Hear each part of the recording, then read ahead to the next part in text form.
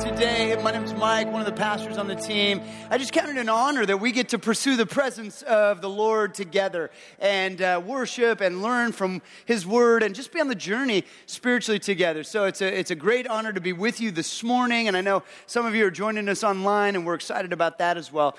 Why don't you do this? Grab your notes out of your handout, and you'll see that we're launching into a new series today. It's called Living the Dream. And very, very excited about what it is that God's stirring in us as we want to share sort of the direction for this series.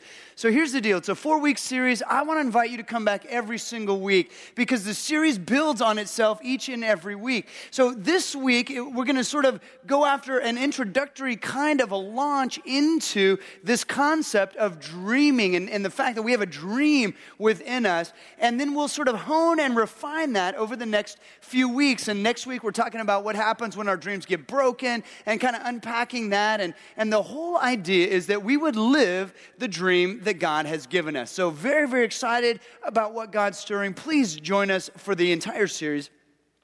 I just want to begin with a recognition that when you were a child, you dreamed all the time.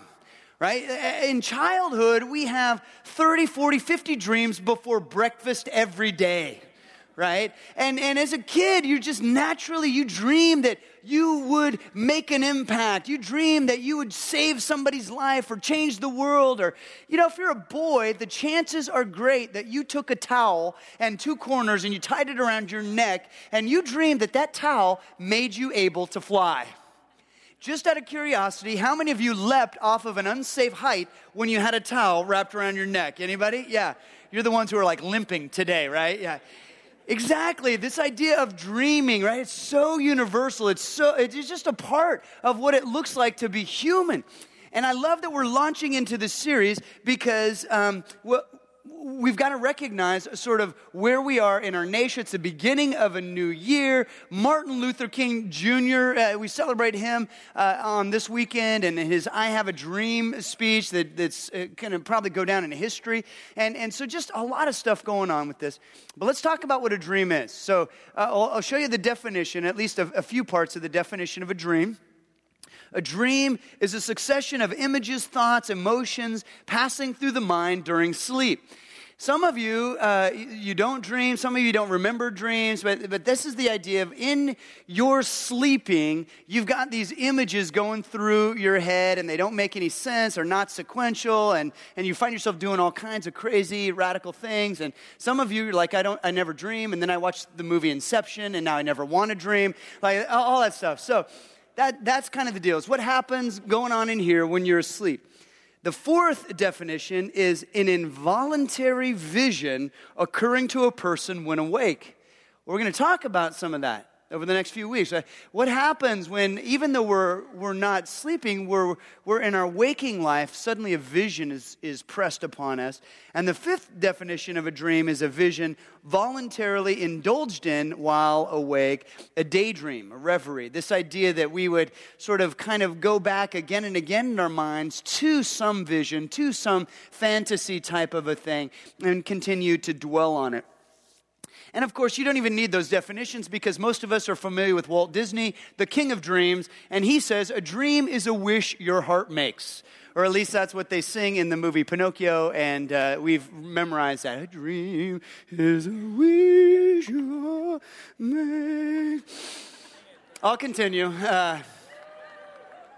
But this idea of dreams, they can range to and fro. They can range big and small. They can range humble and extravagant. And as you start thinking about dreams, you realize that some may have dreams to be president of the United States or king of a nation, to win a Super Bowl, to win the lottery, that you would own a tropical island, those kinds of things. Others of us have dreams that are much different. And they're still good dreams, but they're smaller in scope, like the dream of getting through a day without a fight with a spouse, a dream of not having to wonder where the next dollar is coming from, a dream of being satisfied with your current relational status. Those are dreams. Then others of us, we recognize that God's stirring in a way that is developing kingdom-shaped dreams in our hearts, of bringing the hope of Jesus maybe to a village overseas who's never heard his name, or leading your family to believe in Jesus. But what I want you to understand as we jump into this series is regardless of the tenor of your dreams, you need to realize that they're universal. All of us have dreams. And if you're filling in the blanks, that's the first one, that we are all dreamers. Every single one of us. It's a part of what it looks like to be human and to be made in the image of God. You know, we've talked about God dreamed a dream, and out of his dream, all of creation was birthed, and we are made in his image, and so we have dreams. We're all dreamers. And today, we celebrate, a little bit. We celebrate Martin Luther King Jr. Day and the mark that he made in the civil rights movement in America. And it's interesting that the speech that will go down in history, right, that'll probably be the most memorable moment in this man's life and contribution. We call it the I Have a Dream speech. And it's interesting to note that it wasn't, I have a strategic plan. I have formed an exploratory committee speech. Like, none of that. No, it was the I have a dream speech, and it just caught. It just caught, and it resonated, and it moved. And so I'll just read you a few lines from that speech today. Again, it's in honor of where we are in history. He said, I say to you today, my friends, even though we face the difficulties of today and tomorrow, I still have a dream. It is a dream deeply rooted within the American dream. I have a dream that one day this nation will rise up and live out the true meaning of its creed. We hold these truths to be self-evident, that all men are created equal. I have a dream that one day on the red hills of Georgia, the sons of former slaves and the sons of former slave owners will be able to sit down together at the table of brotherhood. I have a dream that my 4 little children will one day live in a nation where they will not be judged by the color of their skin, but by the content of their character. And he, obviously, in a very eloquent and a very passionate way, he delivered this speech, and it was transformative in the way in which he not only had a dream, but he was able to communicate and captivate a nation with his dream. And so I just, as we think about sort of what that looked like in America, it was the dream that there would be these boys and girls that would be birthed in a world, an American society, where they wouldn't be judged by the way that they looked or the way that they dressed or the color of their skin, but they would rather be valued on the content of their character. It's a great dream. A dream that there would be an access, there would be an equality, there would be a freedom and a space, and that all, because of brotherhood and harmony, would have same access to prosperity and to this idea that we are all created equal. And I want you to understand that that's an incredible dream, and one of the reasons it's incredible is because it's not just about propping one man's ego up, and it's not just about one person benefiting from one dream. What it is it's a dream that benefits all. And it brings a corner of heaven to bear here in this fallen kingdom called earth. The kingdom actually comes to bear, and I want you to hear me say that every night when I tuck my 3 children in bed, I personally say thank you that he dreamed that dream and that so many of you joined him in dreaming that dream and that now his dream is unfolding. We've still got a ways to go as a nation, but every night when I tuck my kids in bed, I see the benefit of his dream in my own family. So it's just a beautiful thing about how God works and how God moves and uses dreams. And what I want to do is I want to talk to you about the fact that not only are dreams universal, but I want you to see that even the very aspect of dreaming dreams is a positive thing. So today what you're going to hear from me is that I'm going to be a permission giver. And I want to encourage you to dream dreams. I want to encourage you to stir that up in your own heart. And I've got a video to show, and I want you to see how in this video, the very fact that people are set free to dream brings a positive momentum in society. So go ahead and watch this. Now, I live in New Orleans, and I am in love with New Orleans. My soul is always soothed by the giant live oak trees, and I trust a city that always makes way for music. I feel like every time someone sneezes, New Orleans has a parade. The city has some of the most beautiful architecture in the world, but it also has one of the highest amounts of abandoned properties in America. I live near this house, and I thought about how I could make it a nicer space for my neighborhood. And I also thought about something that changed my life forever. In 2009, I lost someone I loved very much. Her name was Joan, and she was a mother to me.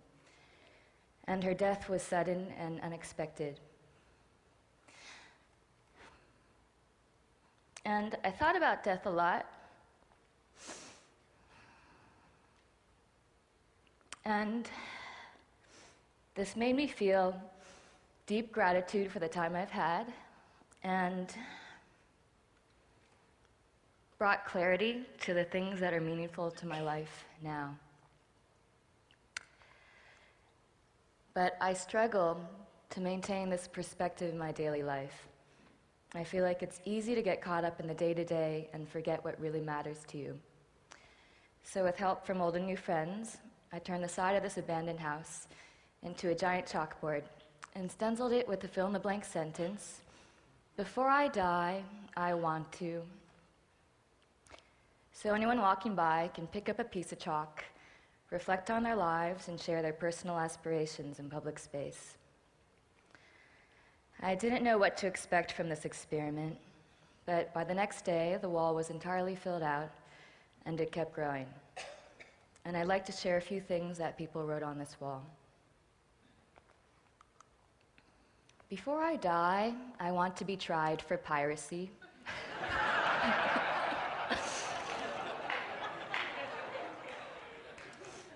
Before I die, I want to straddle the international dateline. Before I die, I want to sing for millions. Before I die, I want to plant a tree. Before I die, I want to live off the grid.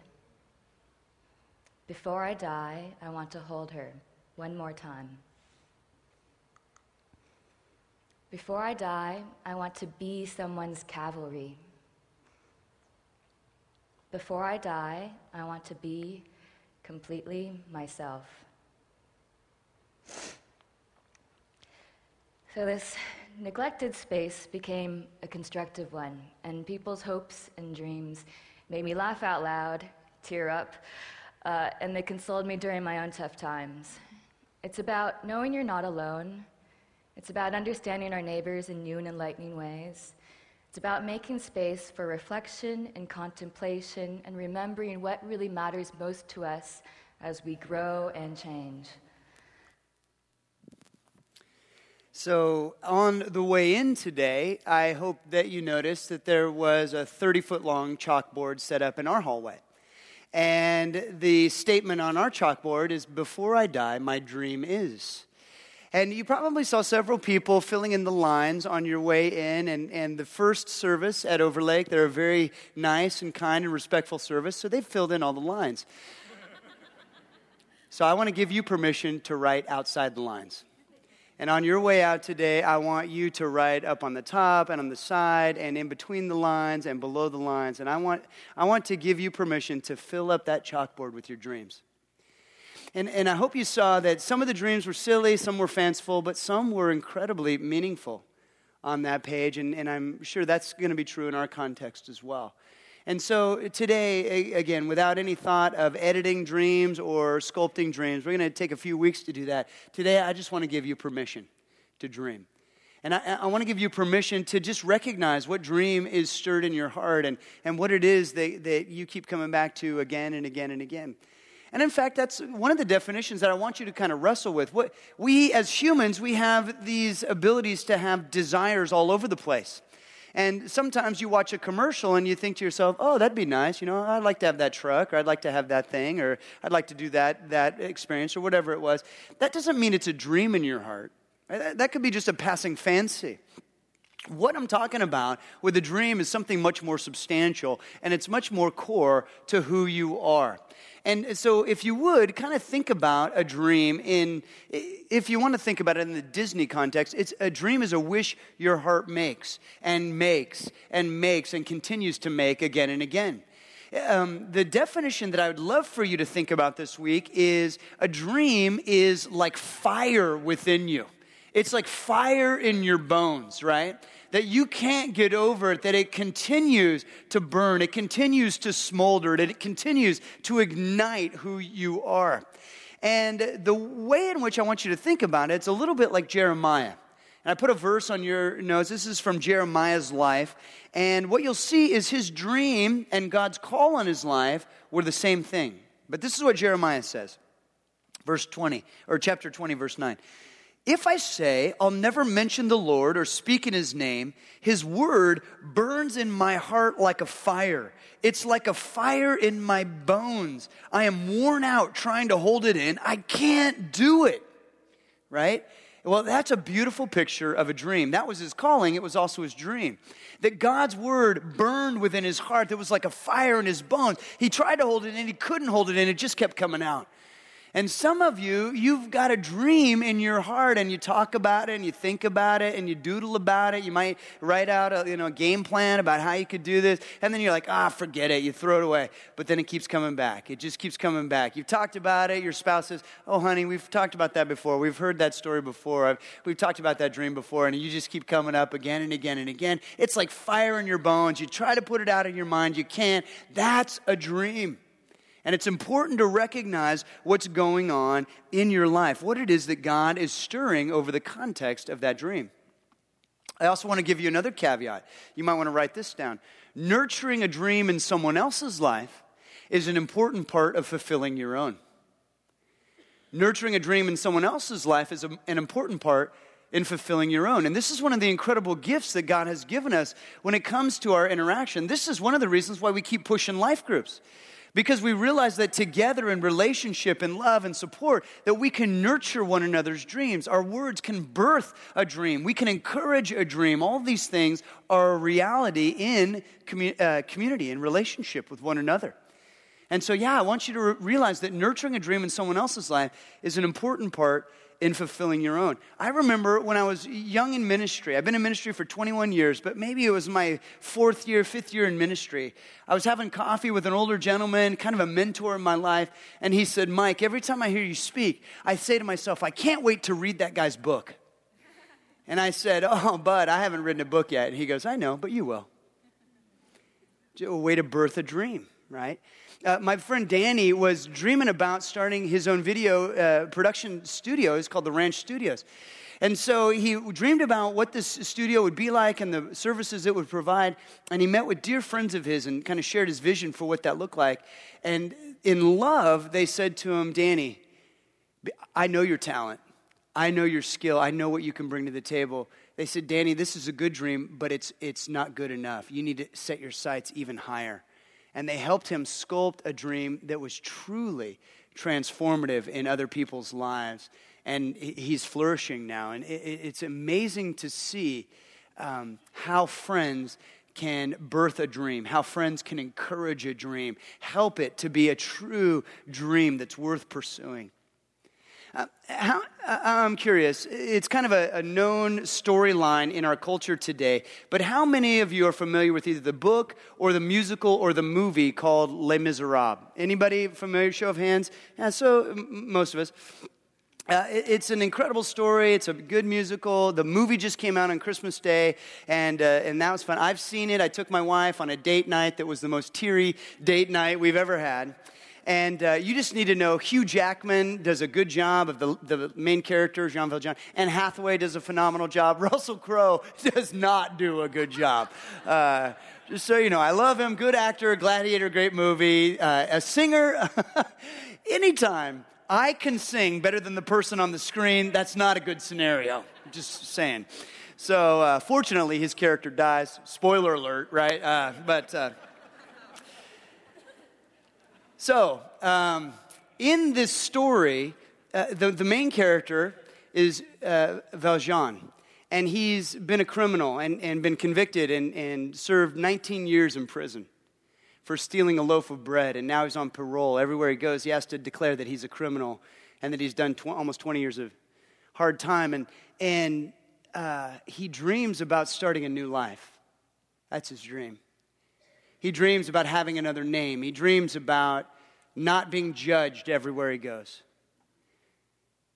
He's starving and he's freezing cold, and then he comes to a church and he meets a priest, and the priest invites him in, and he takes care of him, and he feeds him, and he provides him a warm bed to sleep in, and Valjean returns the kindness by stealing the man's silver.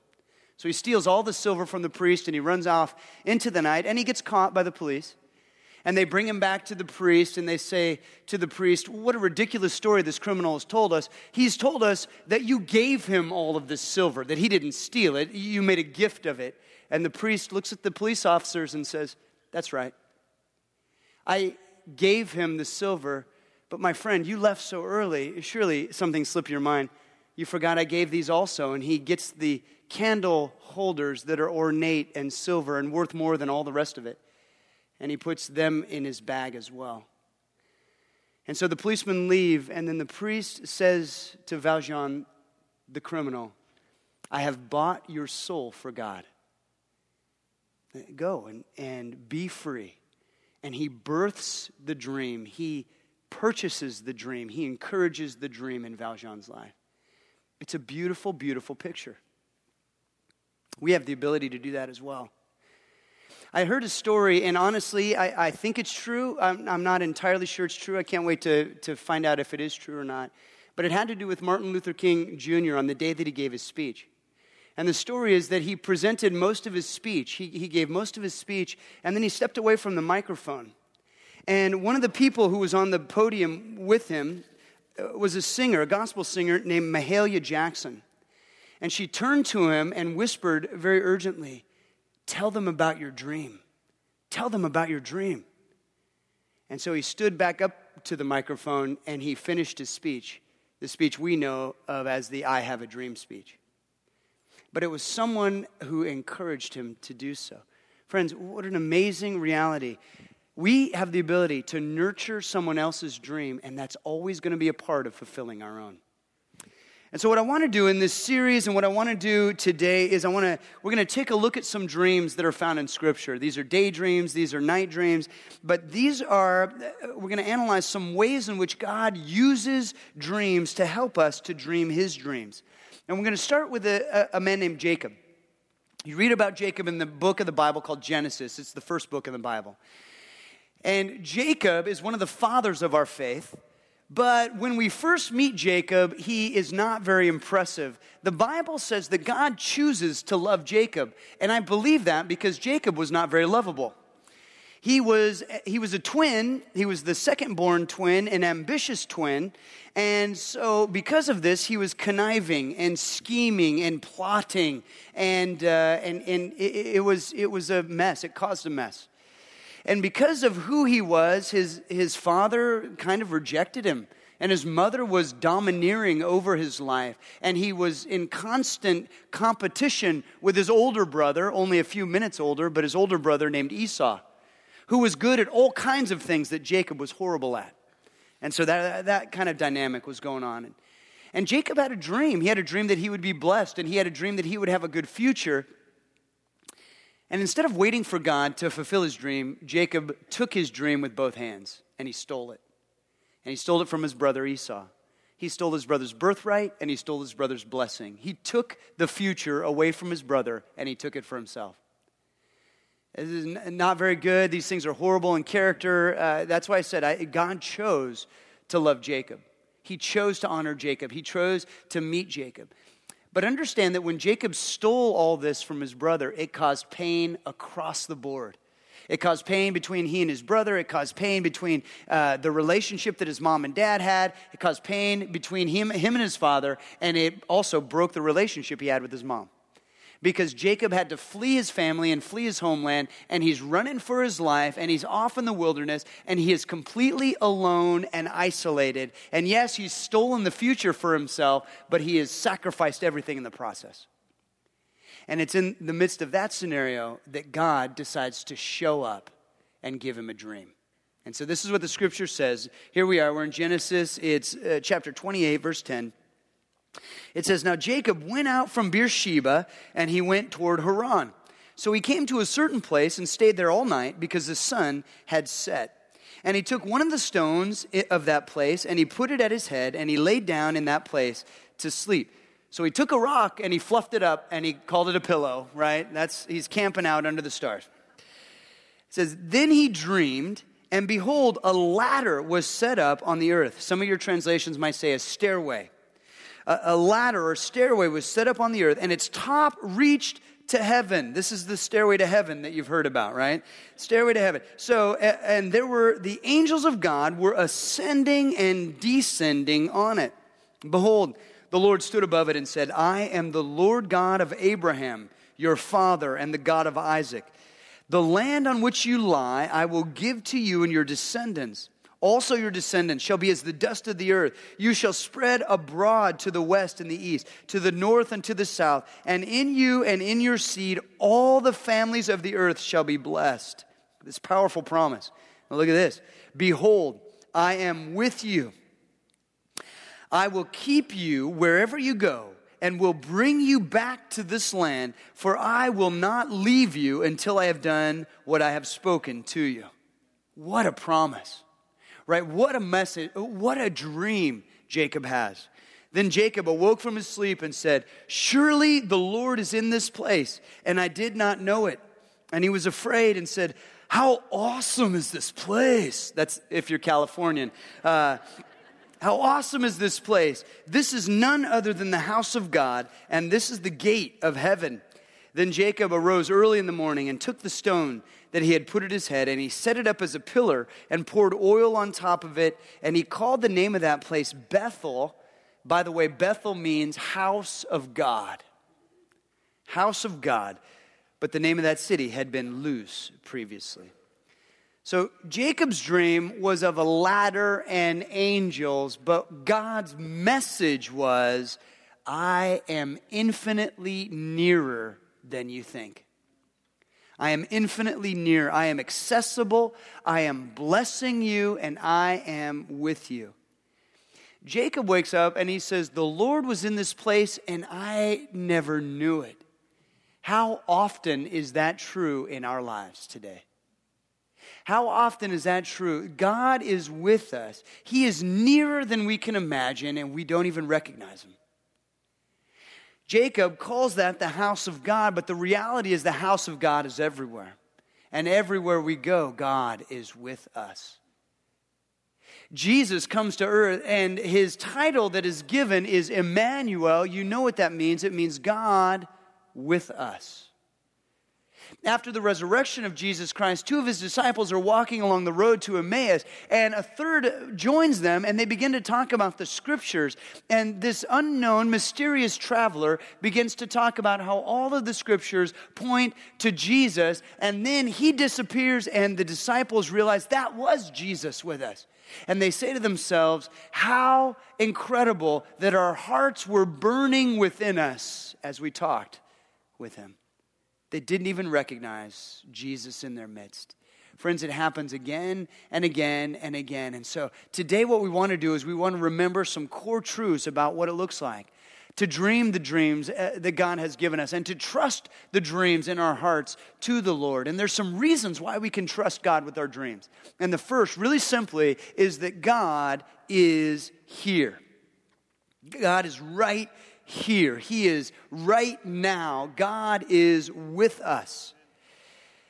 And this was such a great promise to Jacob. It was so comforting to him personally, because you have to imagine that Jacob realized that he was a swindler and that he had been a scoundrel and that there was no claim that he had on God in that moment. There was no merit that he could say, God, I have earned your love. I have earned your presence. I have earned your trust. None of that. God simply chose to be with him, and he chose to love him, and he decided that he was going to bless him, and God has shown us that same love. We don't have a claim on his love. He just decides to pour it out on us anyway. He is right here. And if you look at that promise, what you'll see is that God was promising Jacob, I'll be with you wherever you go. And I will take care of you, whatever your need. And I will be your protector, and I will be your companion. Every single day of your life, God says, I will be with you right there supplying your need. Those are promises he makes to us. We can trust God, that God is here. And then God confirms his promise to Jacob. God really is with Jacob. And he really does provide for Jacob, and he really does lead Jacob. It's a hard road, but God never leaves him, and he never forsakes him. Jacob always has access to God. And what's interesting is that the longer they journey together, the character of Jacob does grow. And it's as if God, the more time they spend together, Jacob gets... he just grows. He's on the journey spiritually, and God does his work, and God brings conviction, and God brings growth, and God brings character. And that's true in your life as well. It's true in mine. See, the scripture says in Philippians 1:6, I am certain that God, who began the good work within you, will continue his work until it is finally finished on the day when Christ Jesus returns. God's not done with you yet. He is with you. He is here, and he is growing us and developing us as we trust him with our dreams, as we walk with him. And it's exactly what Jacob wanted to hear in this time of loneliness, of fear, of distress, all the things in his life that had been stripped away from him. And here is God saying, I know you don't have anything right now, but you have me. I'm right here with you. Some of you needed to hear that today. God is with you. No matter what you're facing, no matter what you've done, no matter what road you've walked, God is with you. And God loves you. And God will be with you, and he will protect you, and he will lead you on, and he will be faithful to accomplish what he wants to accomplish in your life. Okay? God is here. He is with you. We can trust him with our dreams. Second fill-in is that not only is God here with us, but we remember that God is the one who has made us. We can trust him with our dreams because God is the one who has crafted us and shaped us. He has sculpted us. He has molded us. That he's the one who has made us who we are and how we are, and so we can trust him with the dreams that we have. And the scripture says in Psalm 33:13, the Lord looks down from heaven and sees the whole human race. From his throne, he observes all who live on the earth. So he looks at everybody, right? He sees it all. He made their hearts, so he understands everything they do. God made your heart. He knows you, right? He sees all of us. He knows all of us, and he understands all of us. Why? Because he's the one who has made our hearts. He knows exactly how you're wired. He knows exactly the gifts that you had and the talents that you were born with and the skills that you've developed and the passion that you have. He knows your upbringing and your experiences, your brokenness. He has made you, and he has been with you every step of the way. And so he knows your heart. Friends, I would argue he knows it infinitely better than you know it yourself. And that's why you can trust God with your dreams. Because God is with you and because God has made you. And the third fill-in here is God knows the dreams that he has planted within our hearts. Not only has he made our hearts, but he knows the dreams that we have. Jeremiah 29:11. God is speaking. He says, for I know the plans I have for you, says the Lord. They are plans for good and not for disaster, to give you a hope, a future and a hope. Now, what's interesting about our dreams is that often we ask the question, can our dreams get sidetracked? Can they get delayed? And can they get broken? And the answer is yes. In fact, next week, that's the topic that we're going to unpack is what does it look like? What do we do with our broken dreams? How do we move forward in that reality? I'm excited about taking a look at that. But I want you to understand that this is Jeremiah 29:11. It's God speaking hope and future into his people, into us by proxy. But what's interesting is even as he was speaking these words over his own people, the Israelites, they were being led into captivity in Babylon. They thought that it was the very end of their dreaming. They thought it was all over. Our nation is destroyed. We're being led into slavery. They thought there are no more dreams. It was the trail of tears. And God said, no, you think your dreaming is at its end. And I want you to understand it is just beginning. Because I know the plans I have for you. And that's true for your life as well. We know the plans, or we don't know the plans that God has for us, but we know that God has plans for us. That He knows the dreams that He's put into our heart. He wants to meet us there and lead us into our dreams. And so you just recognize that God is a God of blessing. God is a father who loves to bless his children. Part of our problem as humans is that we don't trust that God wants to bless us. We don't trust that God's heart for us is good and that He longs to pour His blessing out on us. And He loves to birth dreams in our hearts and then see us fulfill those dreams. And so we don't trust that God is like that. And so we take matters into our own hands. That's what Jacob did.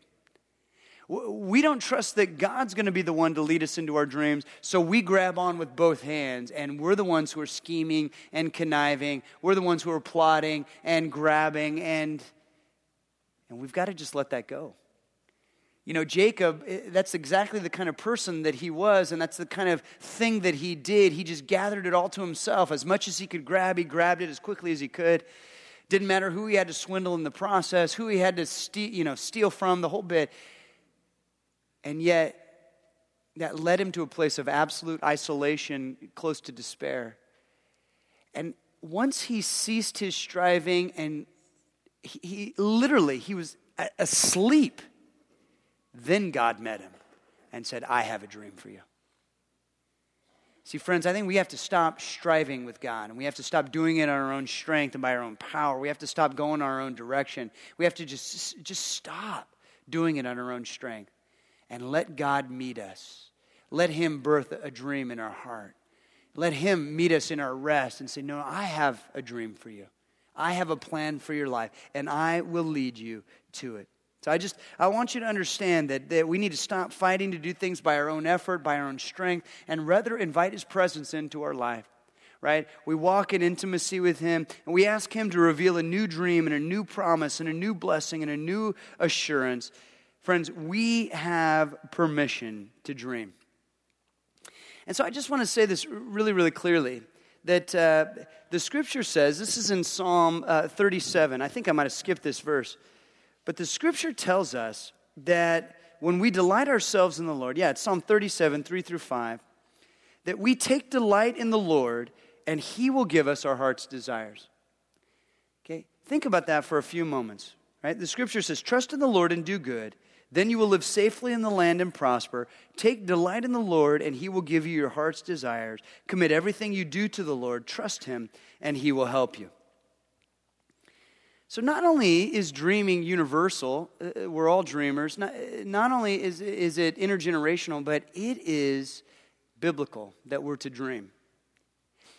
And the Scripture says when we take delight in the Lord, He will give us our heart's desires. So at the very front end of this conversation about dreaming, I just want to say to you, you do realize that God Himself is the prize, right?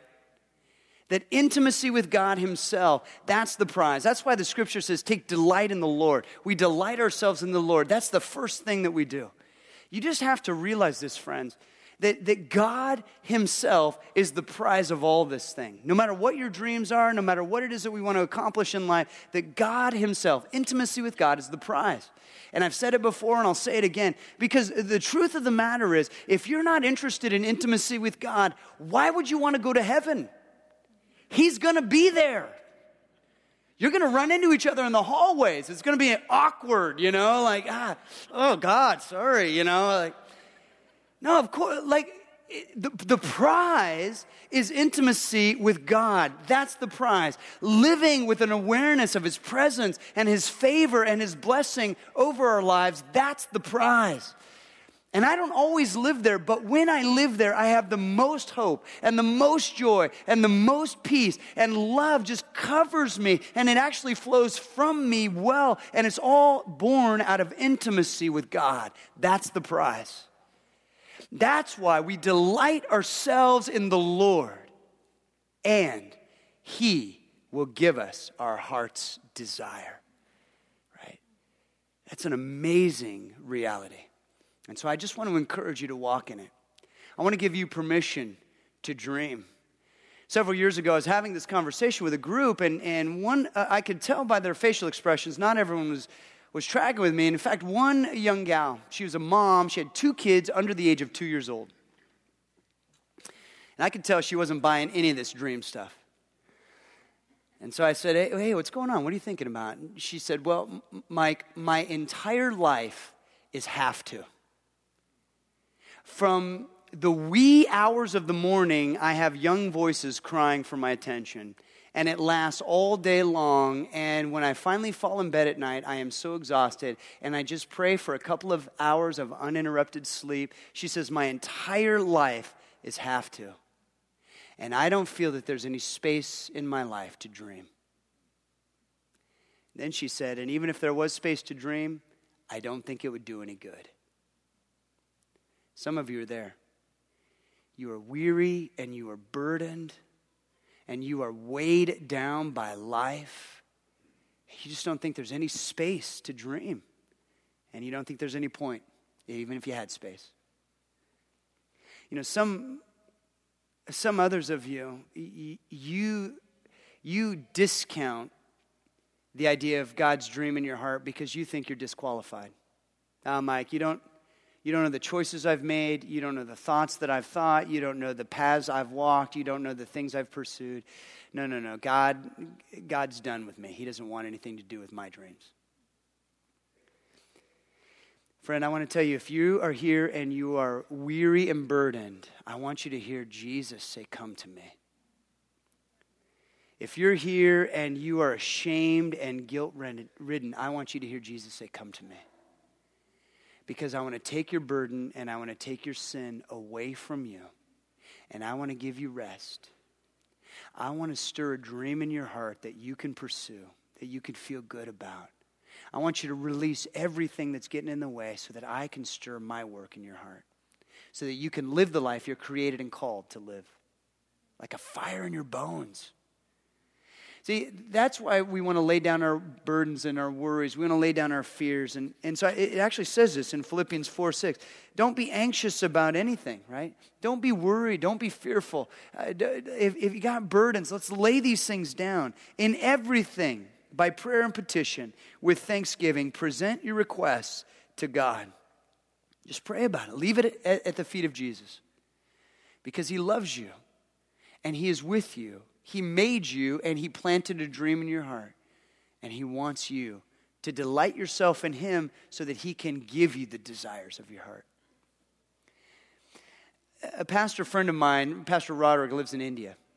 And in India, this is 15 years ago now, he started walking the slums of Delhi. And he felt God stirring a dream in his heart.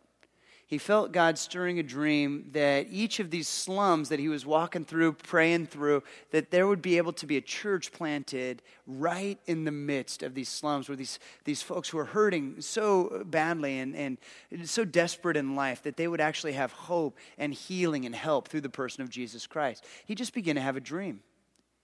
He began to pray about that dream and pursue that dream. And pretty soon there was a church in a slum, and then another church, and another slum, and another, and another. And it just kind of kept going. Many of you know this story. It's our partner, Pastor Roderick in India. So then he got at a table and he spread out a map of the city of Delhi. And he had this map kind of spread out of the whole city, and he drew grids on the map. And each grid was a small little square, kind of, graphed the whole thing out. And he prayed that God would put a church in every single one of those squares, at every coordinate. And God did.